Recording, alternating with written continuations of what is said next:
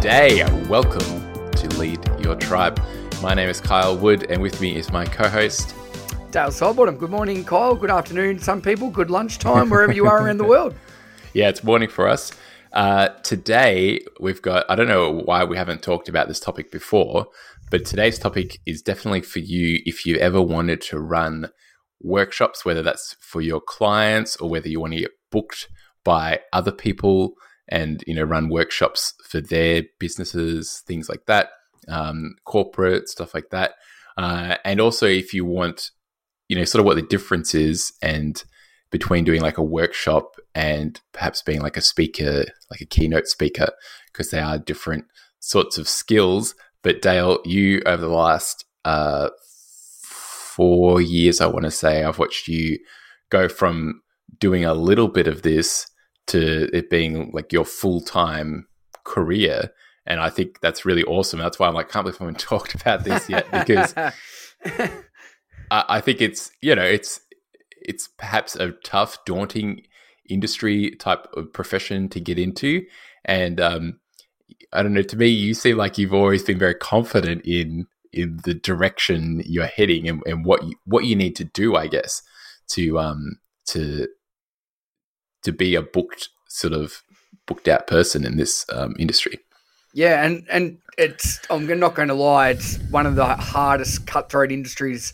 It's the hardest industry I've ever tried my hand at. And I've done quite a lot of things if people have listened. But one thing I will say about it is don't expect great results straight away. And that's the thing. I just thought, I'm good at what I do. I'll be able to get these gigs. But for some, I suppose this is like a lot of industries, Kyle. And to be honest, that's why when you said, I think this is a really good topic, I couldn't agree more, because I'd say each week I get 1 or 2 emails from people saying, hey, I love what you're doing. Do you want to explain how you do this? Or how did you get started? And it's been a huge, long process. I started doing simple workshops for schools. Then I did a couple for fitness trainers. And it's just kept evolving. And sort of as I've grown and moved up sort of as a person, I know we've shared a lot of my story, Kyle, but as I, developed and became aware of being more sort of present and focusing on my health and well-being,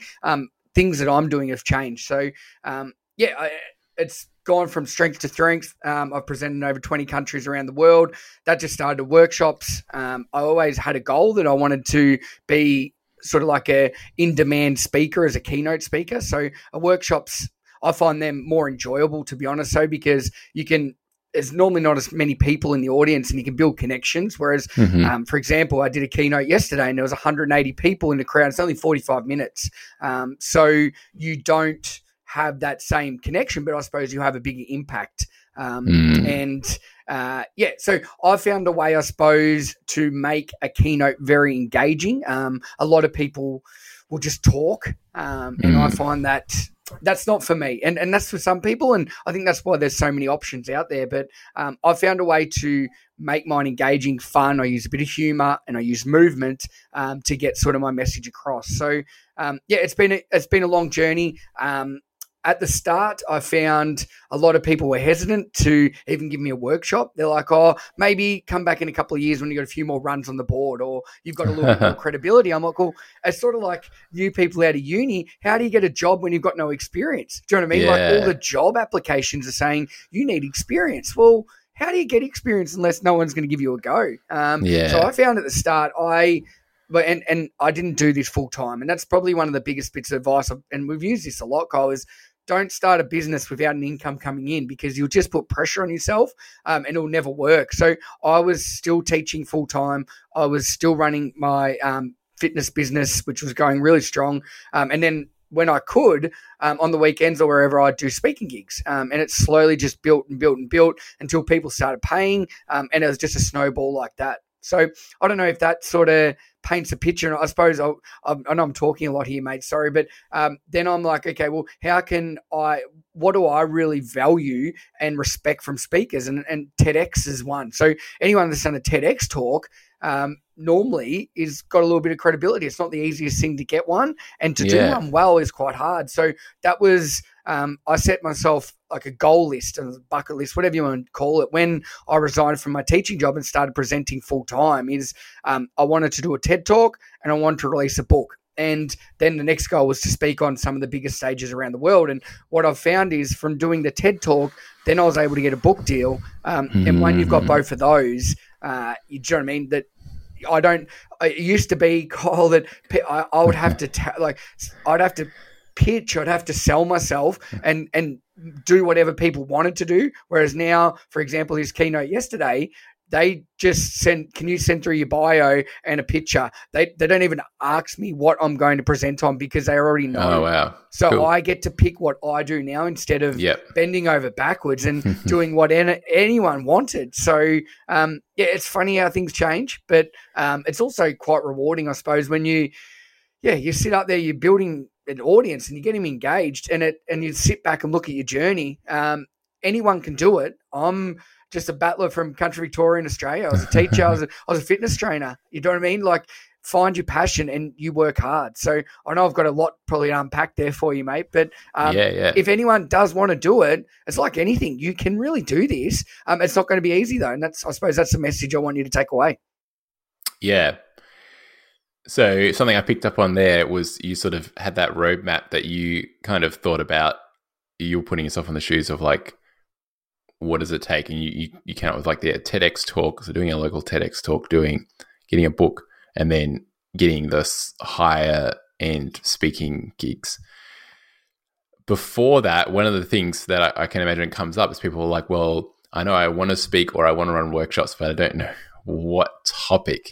Yeah. And just before, because I know you'll have some good stuff to share, but my observation was this was like an iterative process. Like you developed it over time by running smaller workshops, and you even did some workshops on behalf of another company I know, PT Geek or PE Geek. And so maybe taking a step back, because, you know, obviously to get a TEDx talk, you need to have a strong message or thing that you've developed, a unique, I mean, those are ideas worth sharing. So a unique idea that's worth sharing. So tell me a little bit about how that developed. You sort of did that process. Yeah, and this is great advice as well. And we talk about this with a lot of things that we've created, that how do we know what people are going to want until you do it? So I remember my first 3 or 4 workshops that I did, and they were free for schools, so teachers, after hours, and be 45 minutes or an hour. Now, that might sound like a long time, but it's not. That'll fly by. So I did those, and I tested games and ideas and concepts that I liked and I was using and I'd created. And each time I'd look around the room, what was working well, what wasn't. And then the next time I'd keep what was working well, and then I'd find something else. And it's like telling a story. You need to build the engagement. You need the lows, you need the highs, and you need to leave them with something. There's a fantastic book, Talk Like TED by Camelo someone. And I've listened to this when I wanted to do a TED Talk, but any presentation is the same. Do you know what I mean? You've got to build the engagement. You've got to get the credibility. Then you've got to paint the picture. You've got to suck the audience in, and then you've got to wow them at the end. Now, I know it's a little bit more technical than that. So then once I'd done that, I'm like, okay, well, this is going well. And my good friend, Jared Robinson, he was running a conference in Dubai, and he goes, Dale, I want you to come over and do one of your fun fitness sessions as a masterclass. So I did that, and it went really well. And then I had a school in Singapore and Hong Kong. They go, can you come and do this? I'm like, oh, no, I'm still working full time. They said, well, you need to quit your job. I'm like, okay. So then I was like, okay, I'm going to do this. So I quit my job and I started running full day workshops. And the one thing I found, and this is so funny, and this is where I've gone now, is to start each session. And when we did our Trainers Tribe workshops, Kyle, started with these icebreakers or connection starters, whatever you want to call it. Now, that wasn't even the main thing that I was talking about, but the feedback, and this is important, getting feedback, but getting good feedback at the end, is people just wanted more of the connection starters. They're like, they're amazing. We want more of those because they can be used anywhere. I'm like, that's not even what my workshop was on. Like that's not even. So what was your workshop about at the start? Like, it was about teaching. It was about teaching and movement, and I had all these fun facts in there and like other things. And the feedback was that we loved the 8. It was like, I think it was 10. I would use 4 to start the day, 4 after recess, and then 2 after lunch. So I had 10 connections started. They go, we just want those. So then I'm like, okay. Then I refined that, and I used those 10, and I went and run hour and a half ones.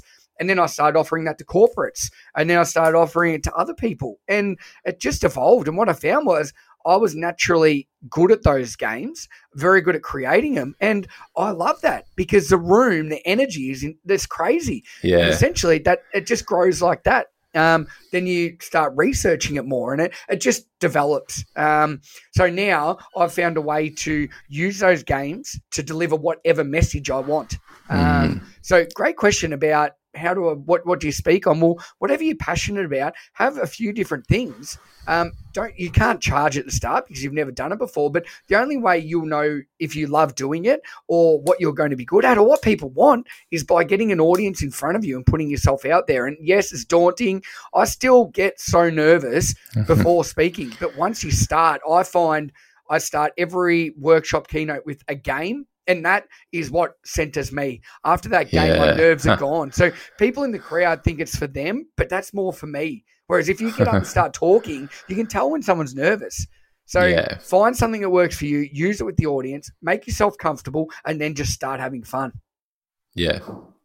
That's awesome. I like the other bit you mentioned about taking on the feedback, because you could have been headstrong and be like, no, the workshop's about teaching. I'm going to just persevere. But the fact that you were able to listen and be like, oh, well, yeah. And I guess it crossed over in that this was something you enjoyed too. So you were able to say, hey, well, actually, I enjoy this too. So maybe I can just do something on this and show people this element. I think that's so important that you don't get. It is that process of running workshops and getting that feedback to hone that message. That's an important missing step, I feel like, for a lot of people. It definitely is. That's something I watch you do. And it took how long would you say that took? How many, years? Oh, well, workshops. Yeah, I probably did like a year and a half of it, like on the side, refining until I thought, right, I've got enough confidence now to start booking venues and selling tickets and running my own events. Yeah, okay. And now I'm like, I think I'm nearly here. But yeah, and still, it's all a learning curve. And you go each time you do something new or step up that next letter on the run, it's a challenge. But until you believe in what you like, and that's great if you think what you're doing is good, but if no one else wants it, you're not going to have any clients. And it's like if you're running a boot camp, for example, and you love just doing EMOM. So every minute on the minute, you just want to do, 45 minutes of burpees or something like that because that's what you love. No one else likes that. So you're probably not going to have any clients. And it's exactly the same. You need to, very similar, and I know these are some of our earlier podcasts, but it's like planning the perfect session. You need to have a lot of different facets in there so that it can relate to people in a different way. So, now when I present, Kyle, I don't just jump around and go crazy. I've realized that if my energy is too high the whole time, that is not, people don't like that because they can't relate to that. It's too much for them. So there has to be ups and downs, sort of like a roller coaster. You have to build that like a ride. If a roller coaster was just all downhill, then no one would want to do it. It wouldn't be as exhilarating as going up and then dropping.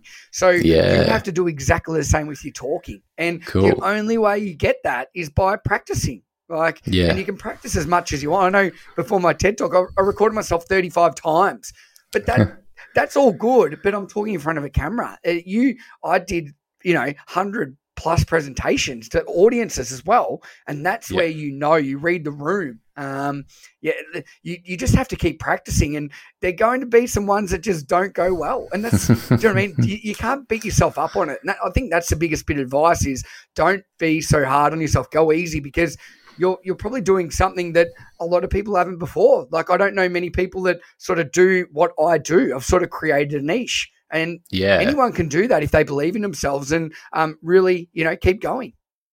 Yeah, awesome. So that's good. So that's content, how to create the content. the other thing I wanted to quiz you about is actually, you mentioned, at the start you were running a workshop for someone else, and then you started booking venues and booking your own. So you don't have to go through the whole process of that, because obviously having run workshops as well, I know. It's hectic. There's a lot, but so what are some sort of tips or advice if you're going to run a workshop? So say I'm a trainer and I've decided, I want to run a one-day workshop for my clients and maybe the wider community on a specific thing. What are some things I need to think about in terms of the lead up to the event and maybe actually the day of running the event too?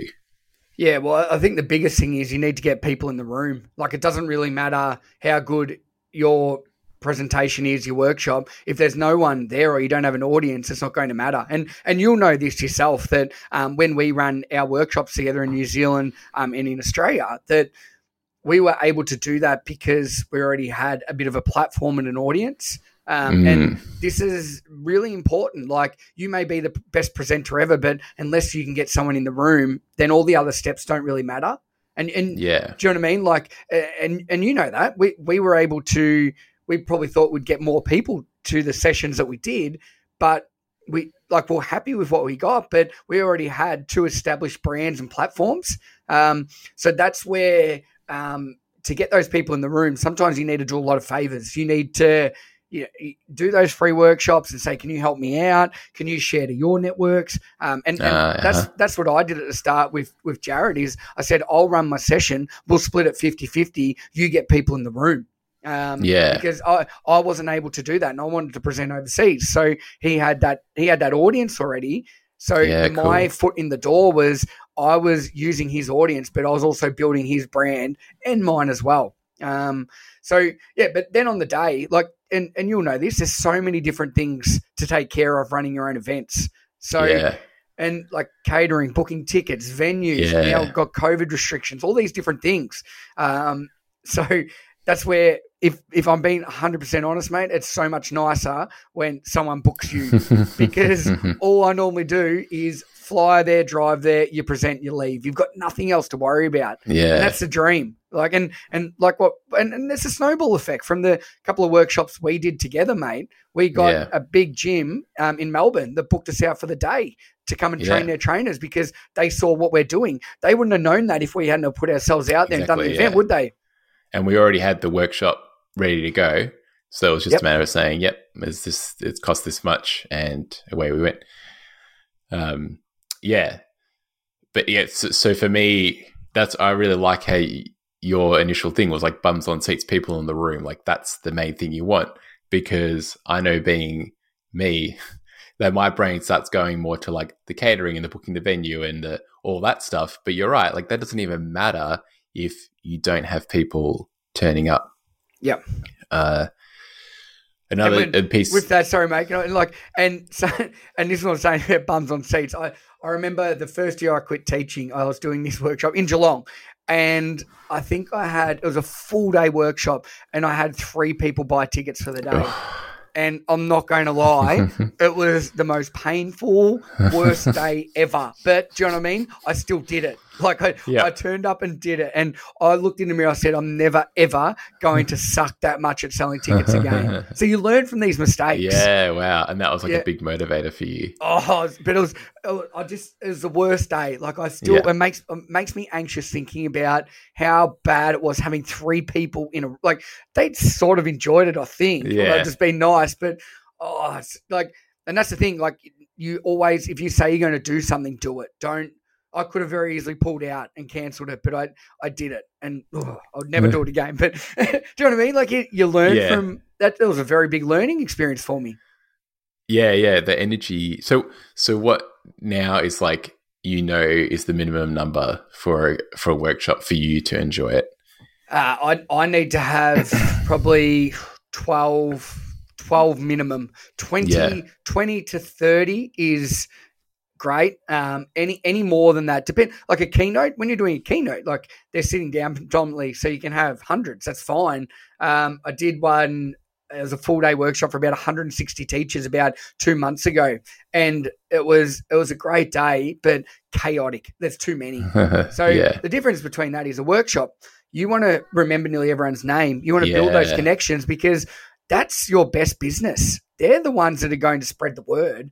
If you are personable, if you made an impact, they're going to be your business card. They will get you more work. Whereas at a keynote, a lot of people will come up and talk to you at the end, which is fantastic, but you're a bit flustered. You've just got on stage and you don't know all these people. And but that's what I mean. There's different things that you can do. And I would never, ever recommend going and doing a keynote if you haven't ran workshops or seminars or done smaller gigs, because you need to be able to read a room. And that's crucial.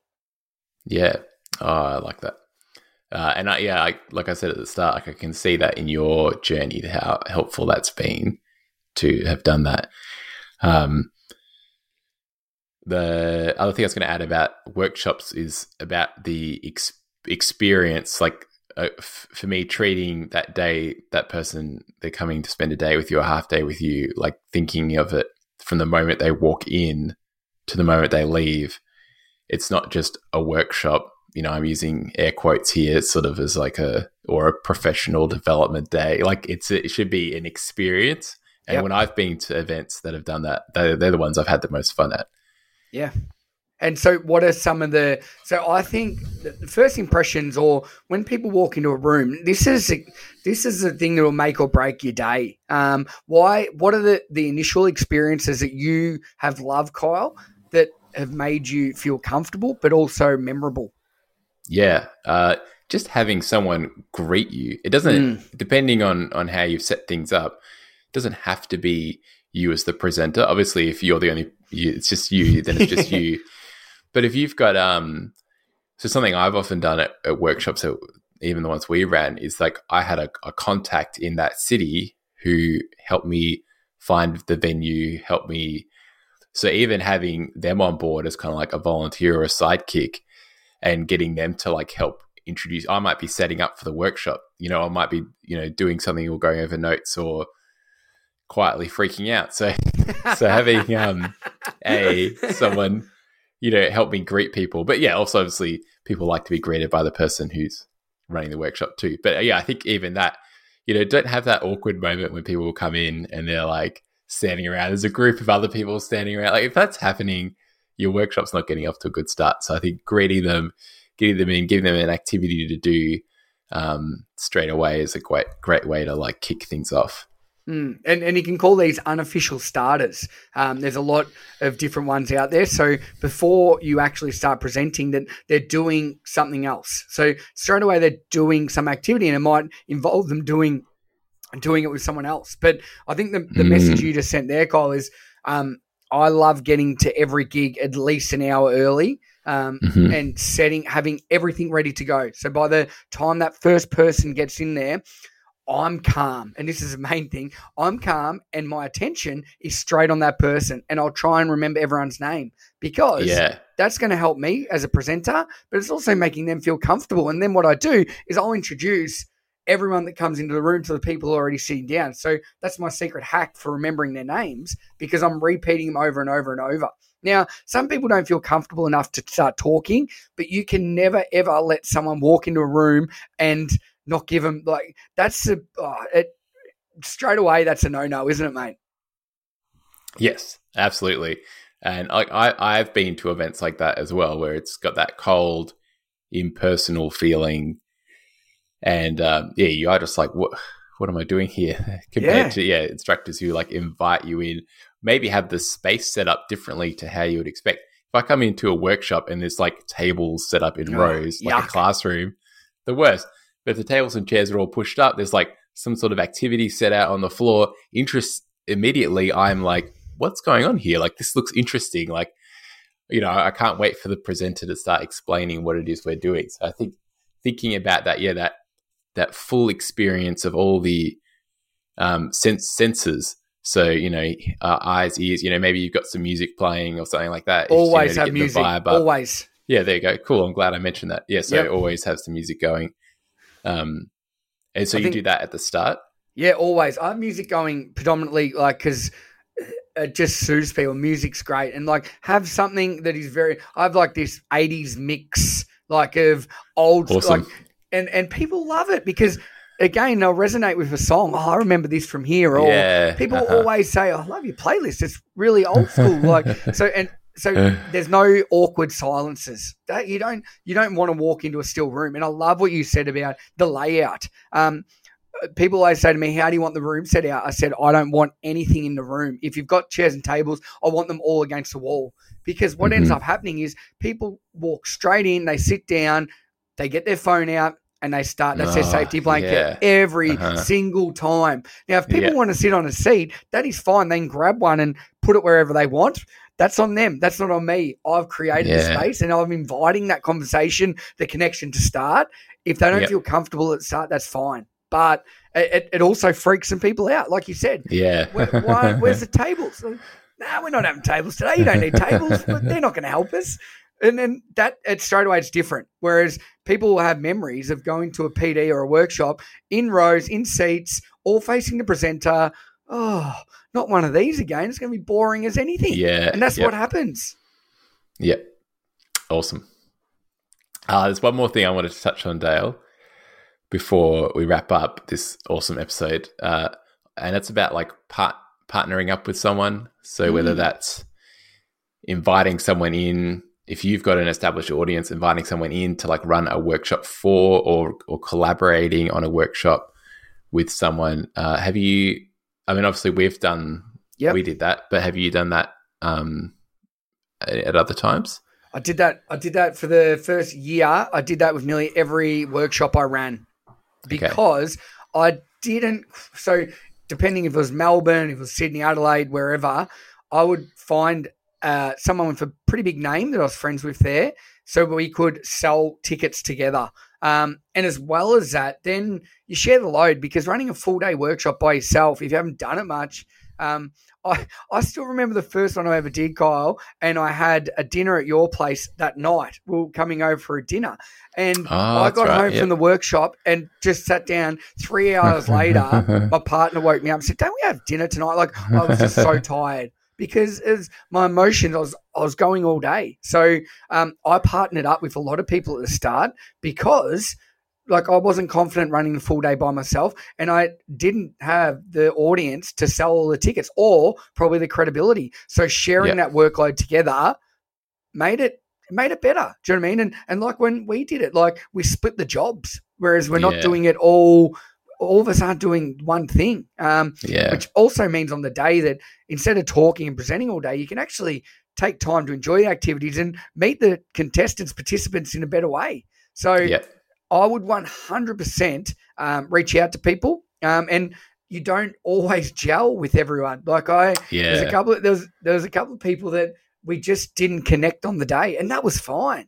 I was still learning. I don't think they'd ever run these workshops either, and they were sort of going off my lead, so they were using some of my ideas, so it wasn't theirs as well, and it just didn't work. Whereas when we presented together, we already knew each other really well, and we both have different skill sets. So I think we complemented each other, whereas a couple of other people I went with were very similar at what we did, and it just didn't really gel. So that's all right, though. That's how you learn, by trying these things, mate. So, I'd highly recommend if you do want to run workshops, and that way you double the size of your reach and your audience as well. Yeah. Yep. Awesome. Have you you've done with other people as well, mate? Sorry to cut you off again. Yeah, and it was a good experience. To reach a bigger audience, like more people that you wouldn't know to sell tickets to, and then also that sharing the load. And so that, I guess, would be my advice if you're going to partner up on the workshop day or whatever it is you're running, that you be very clear about who's in charge of what, and try and stick to your. Yeah, it's good if you can work with someone whose strengths complement yours, because you can stick to your strengths and they can stick to their strengths. It sometimes clashes when you're both good at the same things. So that would be like my little 2 cents there. I know this is a broad topic, but I feel like we've covered some really good stuff today, Dale.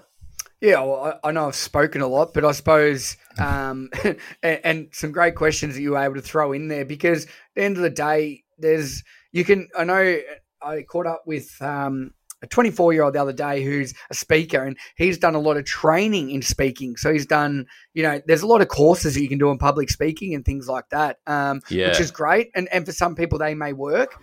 For me personally, I just found that the best audience you can have are real people that, are probably going to be your clients one day. So, try it out on them. But there are great courses out there to improve everything. The book Talk Like TED was fantastic. And I think that could be applied to any setting, Kyle. That could be, a boot camp. How do you, tailor that so it's not all just high intensity? So there's ups and downs. You've got the connection. You've got a little bit of a story in there. It relates back to something.